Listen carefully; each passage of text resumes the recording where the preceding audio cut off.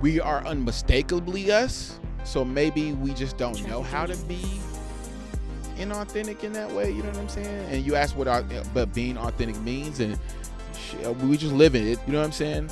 I'll never brag how real I keep it. It's the best secret. Word to Nas. Hey y'all, you are listening to another episode of The Spiritual Homegirl, where we discuss all things concerning self-development and bettering our spirit, but from the homie perspective. Somebody that's going through the journey day by day, just like you. Hey y'all, it's your girl Maria, The Spiritual Homegirl, and we are back with another episode of The Spiritual Homegirl podcast. Now, before I get started, you know I cannot go into any episode without thanking you all for listening. Out of tens and thousands of podcasts that are in podcast land, you choose to lend me your ears once a week for about an hour or so, and I really appreciate that. So thank you. I got a reminder of why I do what I do from a user named Kiki Cakes1 on Instagram. She hit me about a week ago, and she said, "Hey, I just found your podcast. Thank you for being you. I'm going to go back and dive into some other episodes and catch up." And that made me feel good because in a world that goes based off of instantaneous results and microwavable success, to know that I have something that is able to help people, whether it was when the episode first came out back then, whether it's somebody jumping in now and kind of catching up, that makes me feel good because that's the purpose of why I do what I do with Spiritual Homegirl. It is to help people. It's to be of service to people. So it feels good to know that somebody can dive in the middle of episode 48 and binge it like a series on Netflix. So that kind of that makes me happy to know that I have a body of work that can do that for some people. So that makes me feel good. Also, for those who have not gotten their tickets for Make the Peace with the Day workshop, you have 2 more days. If you live out of town, please hit me with an email at spiritualhomegirl.com, or you can find me on social media, Spirit Homegirl on Twitter, Instagram, and Facebook at Spiritual Homegirl, and let me know that you would like to live stream, and we'll make accommodations for you. For those who live in Atlanta and want a physical ticket, we have under 10 seats left, so definitely get in where you fit in. This is not a ticket sold at the door kind of situation, only because this is not an event that's coordinated with the Inner Space. We are using their facilities to do our event, though, so it wouldn't be something that you can go to the counter and buy your tickets for. So definitely get your ticket at spiritualhomegirl.com/shop and get in where you fit in. Like I said, under 10 seats. I'm really excited to partner with Dr. Giselle Cunningham, who is a nationally and state recognized licensed mental health professional and counselor, and she can also supervise clinicians as well. So she definitely is a person who knows what she's talking about. So I'm really excited about the interactive activities she has for you, as well as the knowledge she's going to give and the gifts that we have for you on the way out. So I'm super excited. Even more exciting is this week's guest. And it's something about interviewing your friends that's really dope. And it's even doper when they're friends of the show too. You know what I mean? So they're like friends, but they also like are down with what they're doing with Spiritual Homegirl. And I'm really excited that they are able to come out from behind the scenes in front of the microphone for you all this episode. And the title of this episode is called Crew Love. The reason why I called it Crew Love is because the world famous Honor Roll crew has been around for over 10 years, and there are many members, but I was able to interview 3, the 3 that I know pretty well, which is Wiz Ward, the Visionary, as I call him. You'll understand why once you hear him speak. This man he's a man with a plan, and he has a vision, and he has every intention on seeing that vision through. Then you have Trackademics. Trackademics is dope. Trackademics he's almost like, what do I like to call him? He's like a Bay Arean Mozart. And the reason why I say that is because he's so talented and he's so versatile with the music that he creates, and he has the ability to relate to everybody creatively from all walks of life. So it makes me really happy to he's like a shapeshifter, I would say, like a musical shapeshifter.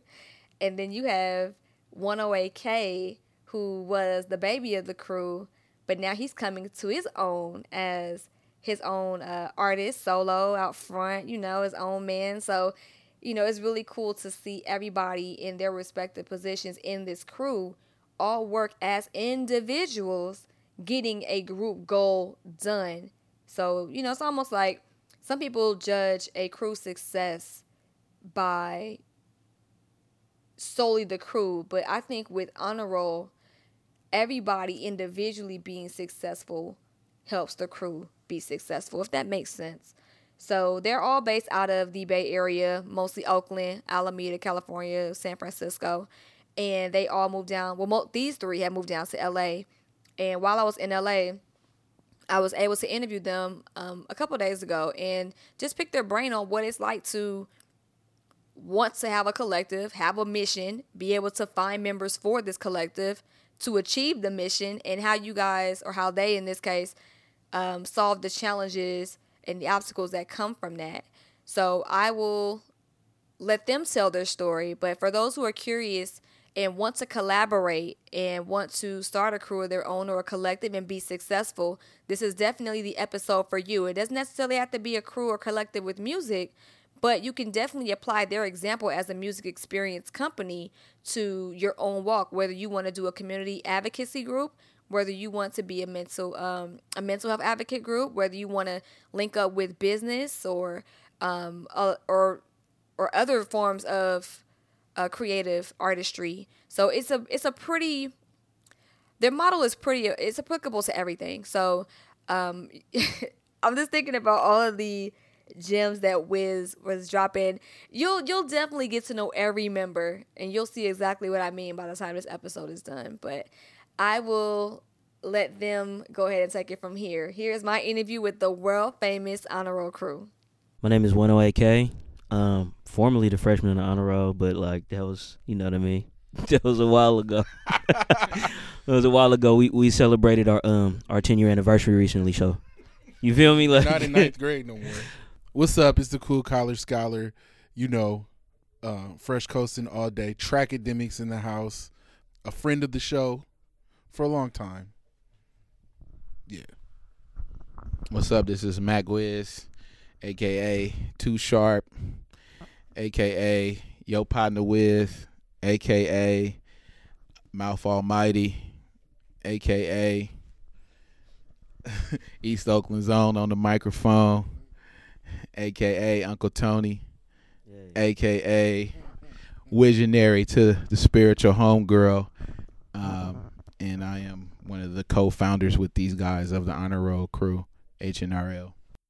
I'm really glad you explained the co-founder position. How exactly did the Honor Roll crew start? What was going on? What was the year? What were the circumstances? I want to answer. Honor Roll started officially in 2005, but we all met prior to that.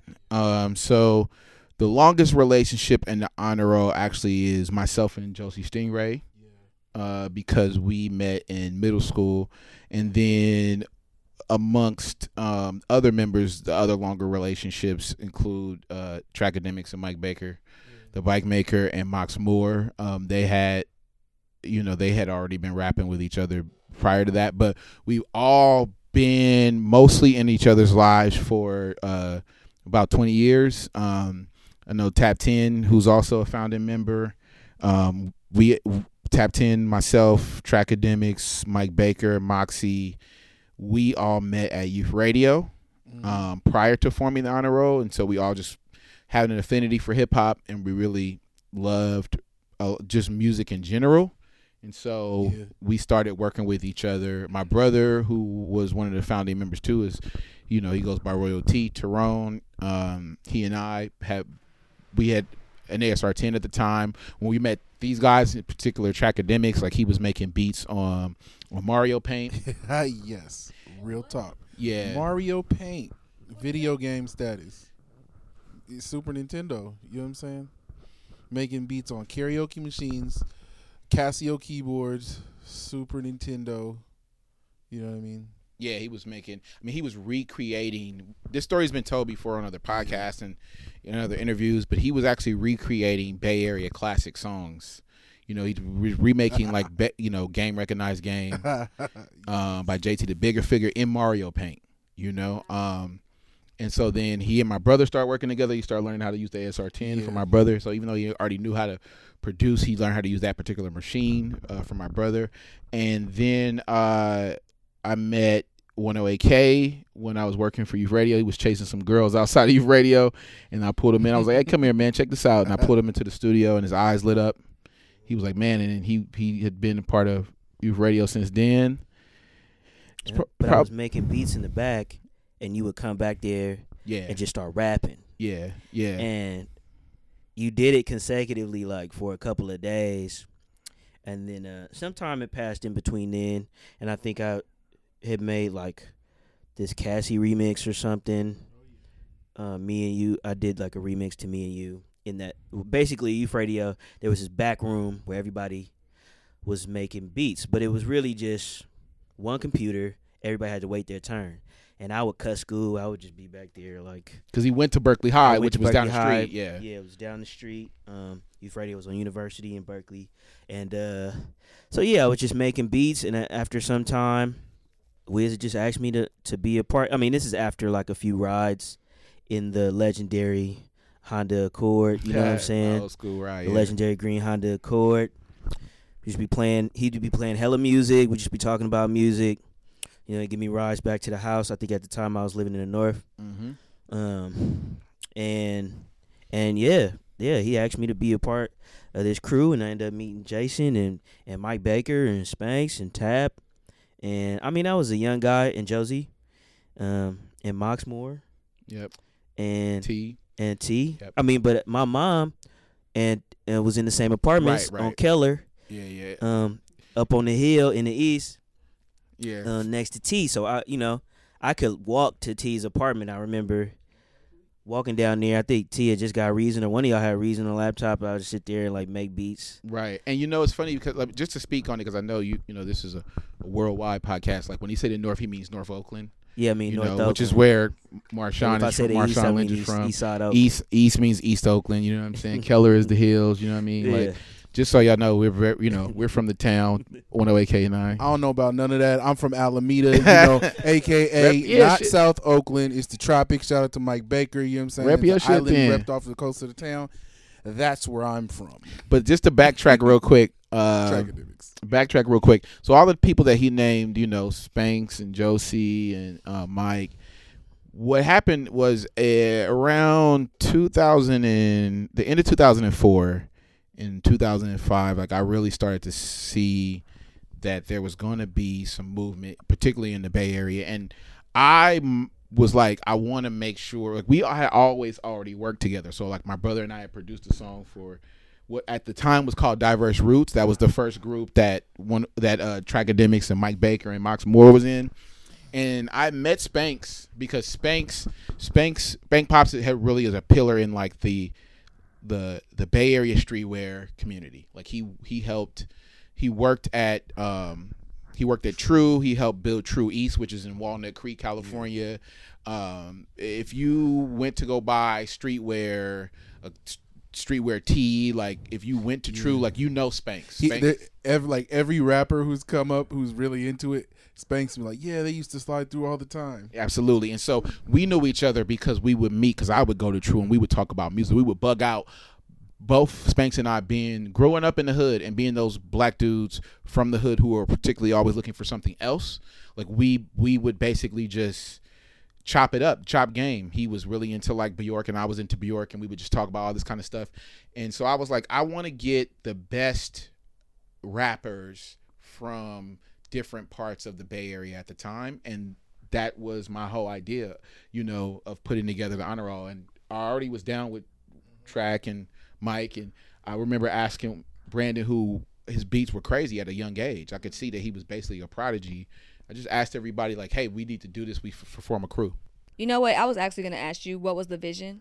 Because I call you visionary for a reason, because you always seem to have a vision and you always seem to see it through. So I'm glad you explained that to me. But what's the full roster? Who's the full roster? Because I know we see the three of y'all a lot, and then you also you have Mike Baker that's out in New York, and you have Tap 10 in New York too, and then you said Spank Pops is up in the Bay. So what's the full roster of the Honor Roll crew? Yeah, so full roster is 108K, Trackademics, Mox Moore, who is kind of is a peripheral member now. So he lives his life.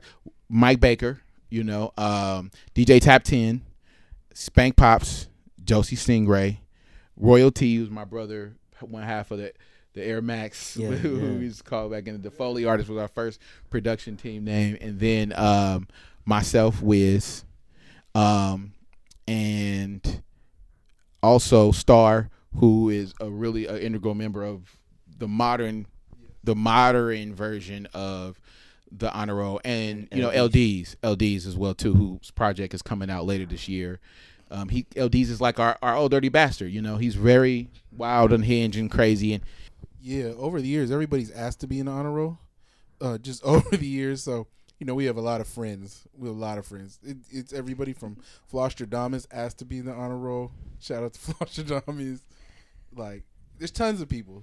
We as a crew, like the hard crew, like that. Those are the members of the hard crew. But as an organization, a music organization or music company, is what I like to call it, like not just record company, because we're not always putting out records, like a music experience company. We have a lot of people who are just part of our extended community, part of our extended network, and part of our story. Yeah. Going back, I want to talk on the members a little lighter. For y'all who don't know, LDs is freaking hilarious. If you do not follow him, please do. Come on, you know what I want. So he's really funny. But going backwards, for those who don't know what Youth Radio is, could one of you guys explain what that is? Youth Radio is a media organization and training facility for youth.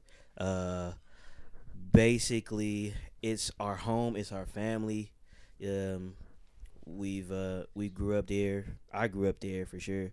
But yeah, they teach kids media skills. So, as Wiz would always say back in the day, make you controllers of media and not consumers of media, or you know what I mean, something along that effect. Mm-hmm. And so, yeah, they teach kids how to make beats, radio stories, DJ, make videos, music videos, news, exposés and whatnot, and yeah, that's pretty much it. It's in Oakland, California. Yeah, at the time when we all met, it was in Berkeley.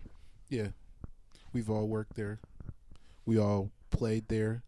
My my first girlfriend was the reason I got there. It was definitely coming to age, socially and professionally. And there are a lot of other music professionals that it spawned. So like, the I Am Sue and extended HBK members all came from there. Roach Giggs. Who else? Who? Rayana J. Yeah, Rayana J. Also, Tia No More came out of there. Shout out to Tia. Yeah, we also can't forget the greatest rapper in the world. Wow, Kool-Aid D. Kool-Aid D. Also from Alameda. Yeah. Let's see who else has come out of there. I mean, just a lot of really talented folks. Some members of the Wave Bros, Mellis Wave. Oh yeah. Cold Days. It's literally the center of a lot of Oakland Bay Area music scene. Like a lot of people come through there. Yeah, and with the advent of All Day Play, like the radio station, like its DJs just had shows there. And yeah, its greater contribution also to the Bay Area and now the world at large is that, as Brandon said, like it really teaches young people at a very young age that they can be producers of media and not just passive consumers of it, and really producers of their own life and destiny, and not just passively having things happen to them. And that it definitely changed all of our lives. Where it sits in Oakland right now is just it's just the perfect place. It's a part of the community. I remember when several waves of riots or police just shit getting crazy after demonstrations or protests. Two things would happen: like our windows would get bashed in, and the community would help fix it, or they just wouldn't touch our shit. Also, like, we're not part of that organization anymore, but as you can see, even when he talks, he our and we, and You know what I mean? It was such a big part of our life that, you know, we still kind of see it as a home base. And, you know, when we're in town, we might stop by and say hi. And we still have several friends who are part of that organization. They help run things. And, you know, shout out Ben Frost, you know what I'm saying? Frosty Freeze. DJ Soleil. B Freeze from the north, you know what I'm saying? DJ Soleil. He basically is the person that helped engineer getting the production component, which spawned the careers of many rappers that have come out of there, you know what I mean? But yeah, like, even though we're not necessarily involved in the day-to-day of that organization, we still kind of we basically still see it in the light of being something that, you know, is a part of us. It was definitely, I mean, it's a place where like-minded individuals all went. And so, like, you know, Tap was in my core class. And so meeting Tap 10, it was like 4 of us in one class, and Wiz being our peer teacher. I think, I mean, I know for sure some of us will be working in, you know, the media, music industries, but I don't know if it would have panned out the same way. Right. I mean, for me, I am from East Oakland, California, and the time in particular in which I'm from East Oakland, there was a little bit more of a clear line delineation, and if you were from a certain tax bracket, of places that you would touch in the Bay Area, because you're from the hood, and, you know, you might not think you belong over here or belong over there. And from the moment I joined that organization, I was doing things and going places where typically I wasn't going, because, you know, my parents were teen parents. They had me. You know, when I was born, I was brought back to Sobrante Park. That's like a notorious hood in Oakland, and then, brought back to Brookfield, and my family was from Sobrante Park and Brookfield.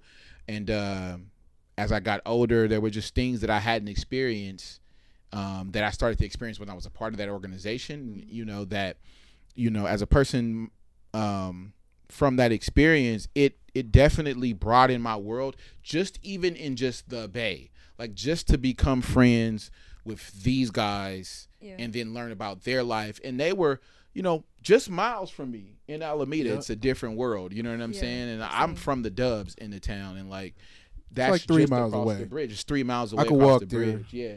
and it's totally a different. completely different world where they grew up. And that's also speaks to the honor roll. Like, not everyone is from that experience, but it informs how we it informs our worldview. It informs how we want to make music that everyone can enjoy, because we are in our immediate group. There's a diversity in terms of life experience and a respect that a lot of times you don't necessarily have that, right? Like, the honor roll is a place where we all kind of meet and have a core culture that is still informed by the culture that we come from. And in the greater East Bay corridor, that's our experience too. I love hearing y'all talk about growing up and how different everyone is, but those differences is actually what makes honor roll so dope. You know what I'm saying? Like, it's not a crew of just a set people from, you know, from the East or from Alameda or from wherever. It's different types of experiences. So how'd y'all set this up? Was it like a situation where, you know, again, Visionary saying, okay, I'm going to basically co-found this, and I have this type of vision, and these are the roles you're going to play? Or was it kind of just everyone had different talents, and you said, oh, okay, well, this can function, and, you know, was it like a designated role? Or I mean, Trackademics was always a producer. He was always making beats, and he had already worked with this smaller group called the Boys in Black. And then he had already started producing for Mr. FAB. So a lot of people, you know, if you don't know, like, he produced half of, you know, Son of a Pimp, which is Mr. FAB's first album that everyone knows, New Oakland. Now it's become, the long tail of that song is amazing, because it was my song when it came out. Like, if being from the town, like, I used to drive around Oakland listening to that stupid loud in the green Honda, like, what, Oakland, what, you know what I'm saying? The Black Joy Parade today, I saw it in someone's snap. And now when we play it in the Bay, you feel me, like, everybody in the Bay knows the song and goes stupid to it. Like, he could do a music video for that today and people would love it. Yeah, that project I definitely. Yeah, and even though he didn't produce that song, he produced half that album. And so I knew that, you know, we had a core producer. I was listening to 108K's beats that he was doing early, and I knew he had a very special touch. He was doing a very particular type of production that is very rare when you come from Oakland, because we have we have a certain swing, right? And he had this really agnostic hip hop swing to his beats that is really hard to find. It was beat making, it was boom bap, but informed by the church and informed by the town, which is like rare. You know what I mean? Prior to that, you know what I'm saying? Really, Hyro are the only folks who were doing that. And my brother and I loved, you know, East Coast rap, and that's how we learned how to make beats. Listen to Dilla, rest in peace. Listen to Tribe Called Quest. You know what I mean? So it's super real. And just a quick background on me, where I meet them is, you know, at 17, 18, and, you know, I'm in the jazz band. I'm in the jazz ensemble at Berkeley High playing drums. I'm in my choir at church, and my church was kind of a big deal in Oakland. Shout out Love Center Ministries, East Oakland, you know what I'm saying? Like 105th and International before that, Camden, you feel me? Like our churches were always in the hood, and music was at the core. Like I always call it was like Black Juilliard, you know what I'm saying? Just like being around seasoned, veteran, touring musicians and artists. That's how I grew up. So coming from that, but then like I think where we meet on, you know, soul, we always meet in the middle about, you know, soul music and hip hop music because of what you talk about, like that particular swing, and just, you know, I'm a drummer, so I gravitated towards some of that stuff. And Jason always laughs at my musical, at my favorite albums, but some of them overlap, you know what I'm saying? Favorite albums, favorite movies. So these are my brothers. I'm just blessed to have met these guys at that time, because I would always been doing music, you know. I think that's something you probably said to me a couple of years ago. Like, you know, had they not met me, I'd still be doing music. Which is all of us, really. Yeah, definitely all of us. But the conversations we had and the places that we went and the music that we listened to. I remember Wiz used to be geeked off an artist from an article.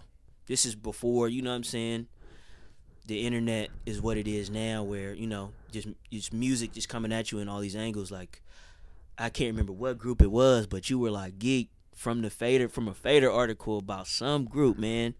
And, you know, fools were still going to Amoeba and Rasputin to like pick up records and shit. And so that whole experience as a teenager, you know, made me step my game up from music. I was already, like he said, I was already kind of making shit that was standing out. And then after that, you know, shit, I mean, I feel like I can make any type of music. I feel like we make all types of different music and serve different platforms, and, you know, it's just a beautiful thing, man. And then for everybody else, you know, Spanks, he being from San Francisco, you know, which is, and I say this all the time, and people kind of get confused about it, but San Francisco, the city of San Francisco is one of the most I would say, underrepresented, misrepresented, or least understood cities in terms of hip hop. Mm-hmm. You know, it has great artists and has artists with big hits, like, you know, Rappin' Forte or whatever. But I still think it's a city that needs more credit and needs more due in terms of hip hop. And Spanks has a particular understanding of the world of music and hip hop at large in particular, and his own city where he comes from. Yeah. And I knew that in all the conversations I had with him, and at that time what his aspirations were for the kind of rap music he wanted to make. So that was important to me. DJ Tap 10 is, you know, one of my best friends in the world, my brother from another motherland. And we went to college together, we're roommates in college, and we would always talk about music. And you know, in college, people knew that my extensive knowledge of music and how my hunger for information, especially in music. But I didn't know anybody else who knew as much about black music than a couple other people in my life, but mostly Tap. I mean, he loves black music, and, you know, he grew up in a Indian family. His family's from Gujarat. I literally hours ago I was speaking to a person who is a known DJ here in Los Angeles, and I was like, you know, he's one of my favorite. He's probably my favorite DJ. And the guy goes, yeah, I heard that. I hear that a lot. A lot of DJs tell me that. You know what I'm saying? Your DJ's favorite DJ. Yeah, he's Right. you know, and what's funny is it's not that he's the DJ's favorite DJ, he's everyone's favorite DJ when they hear him. Yes. Like he has a style and ability to DJ for the layman and for the professional. Ooh, And both the okay. layman and the professional leaves that experience like, wow. You know, every time he DJs, there's at least 3 people that come up to the table and say, what song was that? You know what I mean? Or just, I've seen people realize they're having more fun than they thought while he was DJing. You know, without hearing the song, they might have asked him to play. exactly. Yeah, you know what I'm saying? Right. Like he basically can turn the party upside down. And then also, you know, he just has a love for music, and that, you know, having that similar affinity, that's what informed, okay, he's going to be part of this as well.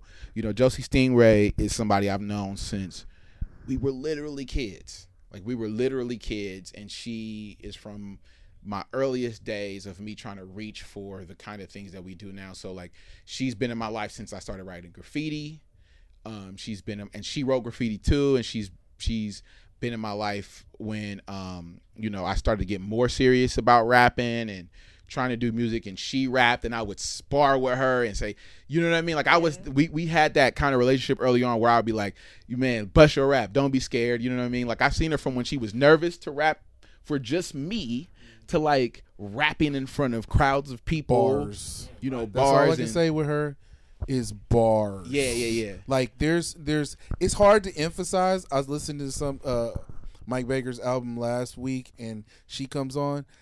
It's I'm telling you, she has more bars. His last album. Than that, yeah, she has more bars than everybody. Like there's so, I mean, you know, it's Shit, not crazy. me. I was waiting. I I tried was to like, battle. I You was know what like, I'm saying? What's up? waiting You know for the what I'm rapper to. saying? I was, you know I what was I'm waiting saying? for the I'm rapper always to gonna- retort. I'm always But gonna yes, say what? What you want? Josie, You want to battle? There's people. She has a diehard She gonna be mad group when she of hear this. individuals who are waiting. You know, they always be like, "What's up with Josie?"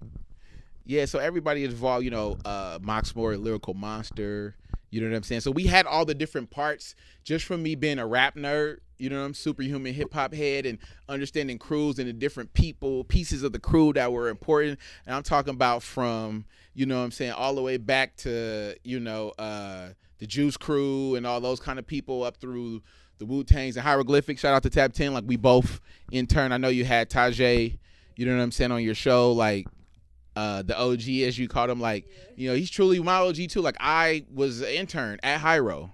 You know what I'm saying? Like I was in there moving them boxes and you know what I mean? Like, and that was big for me. He came and spoke at San Francisco State when I was a TA in the hip hop class, and you know, having him being able to say I know him still is one of the joys of my life. Yo, same here. For Because real. like as a kid from East Oakland, at the time you were forced to choose, not forced to choose, but like if you were not trying to be super thugged out or on some, you know what I'm saying, some hood shit at the time, like there wasn't a lot of things that you would see that reflected back to you that you were like not making those choices, right? And I mean, I love my background and where I come from and being from the hood, but I knew that I needed to seek something else, right? And so to see him come on the screen and be like, we hailing from East Oakland, California, and have the sound that they have and be the way that they were, and you know what I'm saying? And even Dale before him, because again, like I point even farther back to Dale. You know what I'm saying? Dale was really the first person where I would listen to Ice Cube albums and I in my mind be like, oh, he's from Oakland, like, but he's different from Ice Cube. And you know what I mean? Like, and when his album came out, I would just see how he was carrying himself and how he was making music, and I understood it was different from Short, which at the time was Short has always been my shit. Like my aunt introduced me to Short's music. You know what I'm saying? And so like I was like, there's a place for me in this world. You know what I mean? Through that. So it was a joy to be a part of them. And when I started intern for them, shout out to Karen Deere, who runs the Giant Peach, because she actually hired me to be an intern in Hyro. I walked in the door one day and Tap 10 was already in there interning. Yep. And I, even though we had met at Youth Radio, that was just a surprise. And that's when I knew. I was like, oh, this is a person who's going to be on this journey with me as well. Yep. You know what I mean? They intern. Mm-hmm. Yeah. Okay. Well, name a moment for me where you all realized that this group was gonna work. You know, sometimes you band up and you link together and you're kind of just moving along and you're trying to figure it out. But what was the moment where you're like, yo, this shit's gonna work? This is gonna work. Ooh, man. it's crazy. Like it's gonna work or it's working. I know when I did the Tell Me When to Go remix, and it's like something gets bigger than you even think it could be. You're like, oh snap! This we can do something with this. Like we gotta run behind this. I know that was a specific moment, and then it's one of those things where, that leads to another opportunity, which leads to another opportunity. Fool's Gold Records, wanting to put music out and working with them, and then I know for me personally, a lot of it comes through the musical friends that we've made over the years, or that I've been blessed to collaborate with. Like Tidra Moses. Before I ever met her, it was like, damn, this is one of my favorite, artists. And she always cites the Honor Roll as being one of her, favorite, crews, just because of everything that Wiz was saying earlier about the vision of it. I knew it was going to work in April of 2005. In April of 2005, a vision that I had came to fruition because, and this is related to Fool's Gold and really Nick Catch Dubs. I was a fan of Nick Catch Dubs blog that he had before he worked for the Fader. I would just read his blog and read the rap music that he was talking about and mixtapes he was talking about and listen to his mixtapes. And Track and Mike were going to the Winter Music Conference, and I knew that what Trackademics was producing on his own, some of the remixes that he was doing, that this guy would like it. And I was like, man, make sure you meet this dude. Make sure you give him your CD. And he apparently started working for the Fader at the time. So like, I remember he took the CD and he really took to it, and he asked to interview Track for the Fader. And then maybe a couple weeks later, the Fader came out. Who was on the cover? Was it Manny Fresh? Somebody was on the cover of the Fader, and I went from having my name in the Fader as an intern, probably 3 years prior to that, and no longer knowing anybody part of that organization, to like something I had worked on in terms of being like, I know that this music can go out into the world and affect people that have nothing to do with us. That happened, that took place. And because then all of a sudden Trackademics was in the Fader, you know what I'm saying? And then he played a song that Trackademics, a lot of people don't. So even though, I'm involved, and maybe there's some songs for folks hear me on, like there's a song that he produced for me particular that then Catch played it on the Let Out, on the Fader they had a radio show, and I was just hearing it was just a culmination of things, him being in the Fader, hearing songs coming out of the radio, people listening to the Tell Me When to Go remix, people trying to get to Brandon, trying to get beats from him, and you could just see the perfect storm and culmination of, something is happening here. That's when I knew it was working. April 2005. And from April 2005 on, none of our lives have actually been the same. You know what I mean? Like, to some degree, whether it took other people to kind of come around to say, oh, this is happening. You know what I mean? Like, that's when I knew this is working. Yeah. This is working. Now, at what level? At different levels, you know what I'm saying? Definitely it took people people different levels, because we've been at it since that time, and none of this has happened overnight. You know what I'm saying? Like, at all, by any stretch of the imagination. So I'm sure for some people, we're like, oh, we didn't know y'all back then, but us now. Right. Huh? Exactly.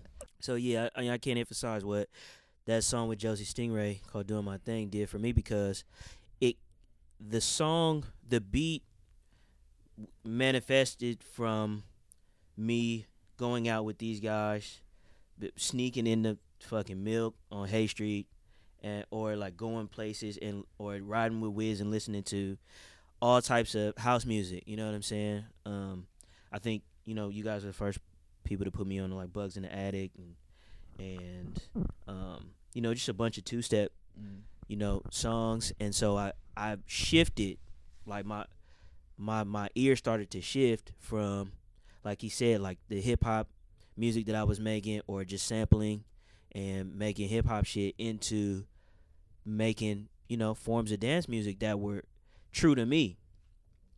In comes this beat I made, you know what I'm saying? And I just gave it, I don't know who I gave, I don't even know. I gave it to Josie or who gave it to Josie, but once the song came out and I was like, oh. What's her name got on it? Yeah, Miss Jack Jack Davey. Davey. Yep. Brianna, shout out to Brianna, one half of J Davey, which is one of the groups that changed my life. I could go on and on about that music. Yeah, shout out J Davey, man. The world is on a planet that they landed on first. Straight up. It's real. And so the shit got in the fader, and the fader was less of a thing for me because I'm always excited once the song is completed. I'm like, oh shit, like this song is tight. People are experiencing it in different ways. We were performing it out because at that time Jay was hot, you know what I'm saying? And so he let the rest of the crew rock with him on shows that they would book him for. So, and that's when I knew it was going to work because any idea we came up with was going to work, It's funny we all keep bringing up the fader. I was Super Juice. I know, just the pub. It just would help people see what we're working with. It was definitely the magazine. It's funny because it's still like that. I can relate, especially like when you physically see that somebody other than yourself is low-key helping push you. It does make shit very real. So I can understand that. Okay, so for the second time, I know it's 17 minutes left. I got like 7 questions that I have to ask. So everyone has a particular question, and then there's 3 that anybody can jump in on. Cool? All right. So Trackademics, I understand that, you were making songs in, you said Mario Paint? Yeah. Okay, so explain to me where you just decided, you know what, I may not have like a software like a Logic or a Reason back then, and I'm just gonna do this shit on Paint. How was that for you? Yeah, I liken it to kids downloading FL Studio. It's like this is what I have, and I had a Casio keyboard, a karaoke machine, and Mario Paint on Super Nintendo, and I was like, I just want to make music. I used to record on cassettes, and overdub on the different sides of the cassettes but yeah, you just got to use what you have straight up. And then I remember saving all my money to get an actual keyboard. But yeah, like the barrier to entry back in the day was way higher than it is today. But that's how much I wanted to express myself making music. I feel it. Now, Wiz, for those who don't know, I call Wiz my visionary because, like I said, he always has these visions and he thinks outside of the box, and he always has a scope on things that people don't necessarily see on the surface. He always gets to the bottom of things. So for those who are trying to start a crew, Wiz, what advice would you give them? Begin. That's my big advice. It really about if you're trying to start anything. Just start. If you wanted to really like the minutia of it, hopefully you understand how important collaboration is.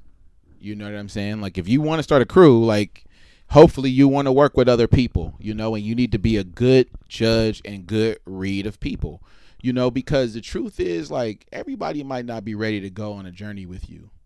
You know what I mean? And honestly, like you got to make sure that you're going to be working with people who want to go on that journey with you, and they're prepared to make space for other people as well too. Art is a particular thing, and how people make art is a very particular thing. Like it's a very self-serving thing. Right. I think that it came easy to me because and we talk about this all the time, I'm an Aries, right? I'm a communicator. Hey, what's up with it? Okay. And we're communicators. It's easy for us to work with people, but in particular, one of my favorite basketball players, actually 2 of my favorite basketball players play on the same team. So it's no surprise, of course, that I root for the Warriors, and no surprise that I love Steph Curry, and I love Kevin Durant. Kevin Durant was probably one of my favorite players, if not my favorite player before he came to the Warriors. But to be what they are now, you have to take people who have tremendous egos and then say, I'm making space for you. You know what I'm saying? And like, you really have to make space for people, especially if they're really, really good.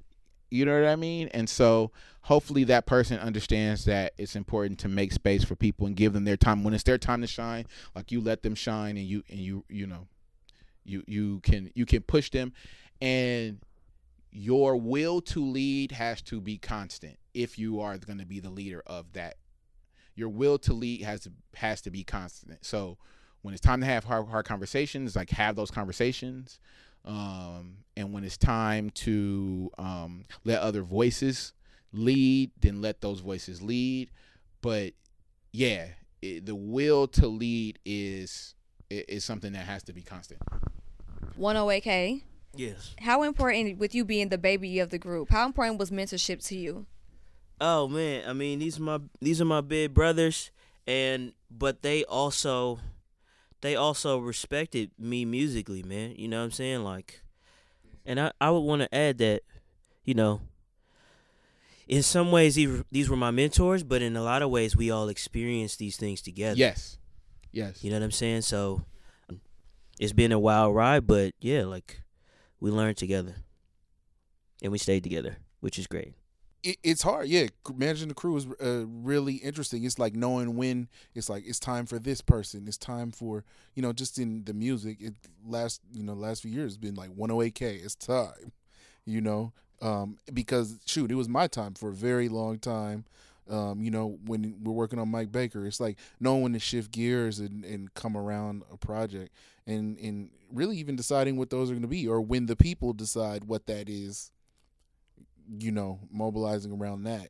And so, yeah, I mean, it definitely is. It's about managing egos and all that stuff too. Repeat that question one more time. I want to make sure I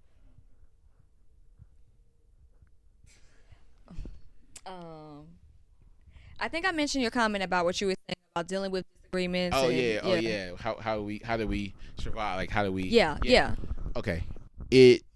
It goes back to this African proverb, like, if you want to go fast, go alone. If you want to go far, go together. Yep. You know, like, I've tweeted that out before. It's something that my younger brother Mancy, you know, shout out Mancy, also extended family member, actual family member. He always adheres to that as well too. Like, we are still around working in this capacity because we've had each other. And also, there are several people who were popping when we started, way more popping, that they're just nearly not around anymore. Like, they didn't have a community to bounce things off of. They didn't have anyone to hold them up when things was kind of slow and, you know what I'm saying, quote unquote, real life shit was going on. You know what I'm saying? And that's what we have always had through thick and thin, and, you know, even when times are super tough, you know what I mean? And I feel like it's been really important, and a really important part of what we do to make sure that we're all still around. You know what I mean? Because rap music has changed a lot, but music in general has changed a lot. Like, when we started, there was no Twitter. You know what I'm saying? Like, none of these platforms existed online. People didn't communicate with music like that. It was MySpace was popping. Like, you know what I'm saying? But through us, like, learning and being patient with each other and taking our time, still believing in what our goals are, that's what's kept us going strong. Definitely. For the three of y'all, can y'all each explain to me what authenticity is to you? I gotta know. Because most of y'all, I mean, you guys have maintained, you know, always doing your thing and always remaining true, you know, regardless of trends and things like that. Like, your last album was R&B. It wasn't, I mean, I'm not going to name call, but it was like a trappy, I'm finna steal your girl and I'm a savage kind of R&B. You know what I mean? Like, it was really just pure R&B. You know what I mean? Like, yeah. And then, you know, Trackademics, you know, he's so versatile. Like, he can make, you know, a beat with slaps, and then he can turn around and make something like a You and I that had me crying at my desk at work by Rainy Malo, like 4 months ago. So, like, what does that mean to be authentic in a environment that, you know, it just kind of seems kind of cookie cutter at times? Yeah. I'm just from a place where you get outed if you're not authentic. You know what I'm saying? Like, so whatever I do has to be a part of me. That's really it. I'm authentic in the music because I don't really know any other way to do it. Like, I just got to keep it funky. You know what I mean? Yeah. I know for me, I don't want to communicate anybody else's message. I really just want to, it's a certain way I see things, certain point of view, and I want that to shine through. And yeah, other people can do those other things way better than I can, but I can do what I do very well. I think, like B said, I think we're from a environment in our terms of our locality where it's easy for people to feel comfortable in their own skin, no matter what they come from. So like, if no matter the race, religion, creed, color, sexual orientation, like the being from the Bay Area, being from that East Bay corridor, being from the town in Alameda and all these places, it informs what we do in such that we've always felt it was comfortable to be us. The world's kind of seeing that now because of, what's in popular culture, Black Panther and all these, where people hear someone like Ryan Coogler speaking, they're like, oh man, like this dude is a filmmaker, but he sound like he off the block. And, it's just, we are unmistakably us. So maybe we just don't know how to be inauthentic in that way, you know what I'm saying? And you asked but being authentic means, and we just live in it. Like, you know what I'm saying? I'll never brag how real I keep it. It's the best secret. Yeah, hey, real talk, man. Word to Nas, you know what I'm saying? And the last question, what is the ultimate goal? What do you guys want to do with the music experience company that is the Honor Roll Crew? The accolades and the tours and you know what I'm saying? For as long as I can do it, I want to do it, and I want it to be recognized, and I want it to be celebrated. And so the success comes when you're doing the best, you're making the best product you can make. Right. I'd answer that is to participate and perform passionately and produce our passion to a point at which it also produces a profit and allows us to prosper and it's a lot of P's, P. make sure that we can also purposefully live and provide positively. I like You're so dope, Wiz. Make poppin' music people will play. Yeah, I think the music is just, this music experience is an extension of us. But again, that's what we do. So we're doing it now. We basically make music and make music experiences, be it through putting out the music, Tap 10 and Mike, Tap 10 and like Darlin Chuck in New York doing FOMO with Yellow Arkel, the album we're about to put out with LDs and Mike Baker, album we put out from Sadiq. When you go see Trackademics DJ, it's like, if that part of your life, if you're looking to have an experience with music in that part of your life and it's coming from us, it's going to be fun. It's going to fill your life with joy, right? And so we're always going to provide that for the people in whatever form. So it's going to come from, in the form of in physical space, in the form of a party or a performance. It's going to come from a platform, and particularly, one of the streaming platforms. Is going to come in terms of visual element, from a music video, or it's going to come from watching a television show and seeing, LD's song on The Shy, or seeing, Lost and Found on Black Lightning, or you know what I'm saying. So that would be it. That's what we're trying to do. That's what we're doing. Keyword, not trying, doing. Yeah. So what projects do you have going on, or, is there anything else that you want the world to know about the world famous Honor Roll Crew? So coming up this year, we have an album from Mike Baker. We also have the MacArthur Maze Part 2 that's coming from LD's. That's going to be his album that he's going to be dropping. And then also we have the follow-up to both these guys' first EP, collaborative EP together. So they work together under the moniker of Two Player Co-op. And so they have a project called New Game that's going to be coming out. And the first single is going to be called Starlight, which is going to be out real soon. And then we just continue to put 108K's hard at work on his follow-up. Yep. Trackademics is always producing for people. So yeah, we're just going to be continue to put music out. Where can people find you all? 108K all day is the handle for everything: Twitter, SoundCloud, IG. 108K all day. That's the number one. OAK as in Oakland, all day. Me, Trackademics, TrackAdemics at Instagram, Twitter, Facebook, SoundCloud, and whatever else is gonna pop up. Yeah, and I'm Wiz Ward on Twitter, but my handle is Yo Partner Wiz, so YOPOTNAWHIZ. So that's Wiz WHIZ. So YOPOTNAWHIZ. That's Yo Partner Wiz on Twitter, and then It's Wiz on Instagram. So ITSWHIZ. But the crew at large on Twitter, it's HNRL Crew. And then also on IG, it's HNRL Crew. So HNRL CREW on both of those platforms. All right, and y'all heard it here, the world famous Honor Roll Crew. And that was this week's episode with the world famous Honor Roll Crew. I hope you enjoyed it. I hope you guys are inspired to start your own crews and your own collectives and really make an impact in the world based with some of the things that they may have told you. As they said previously, you know how to reach all of them. They're pretty responsive, and they're great people, good hearts, good intentions.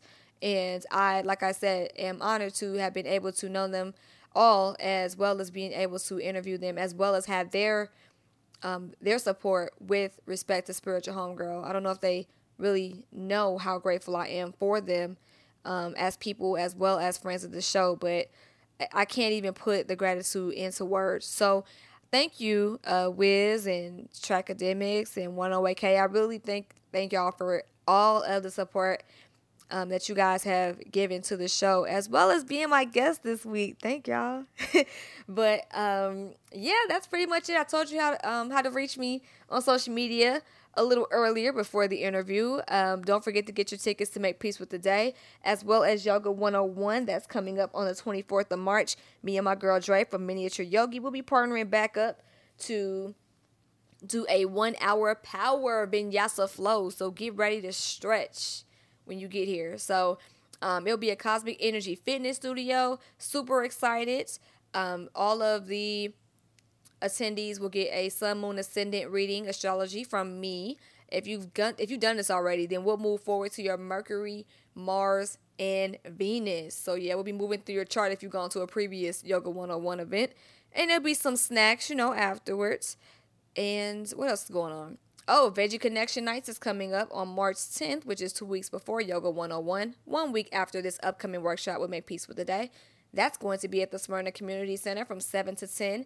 I'm partnering up with Latifah Smith from the Veggie Connection and Sasha Campbell-Garbett from Life and Light Wellness. It's going to be a great, clean, plant-based turn-up. DJ Ahmad from Afro Mentals is on the 1s and 2s, along with some other musical guests. If y'all haven't heard DJ Ahmad spin, you're definitely missing out on something important in life. I'm a music head, and DJ Ahmad is one of my favorite DJs. So to know that he's going to be spinning this event is, man, I'm super excited. Even more exciting is the food vendors. The Veggie Connection has the best plant-based food vendors at any event I've ever gone to. It's a lot of versatility, a lot of different flavors, and they don't hit your pockets too hard. Because if it's one thing I don't like doing as a person who likes to cook 3 to 5 times out the week, is pay a whole bunch of money for food. But their food is banging. All the vendors, I've never tried a vendor that I didn't like. So definitely fall through. Won't be any liquor because you don't need liquor to turn up. But there will be some kombucha that will be there.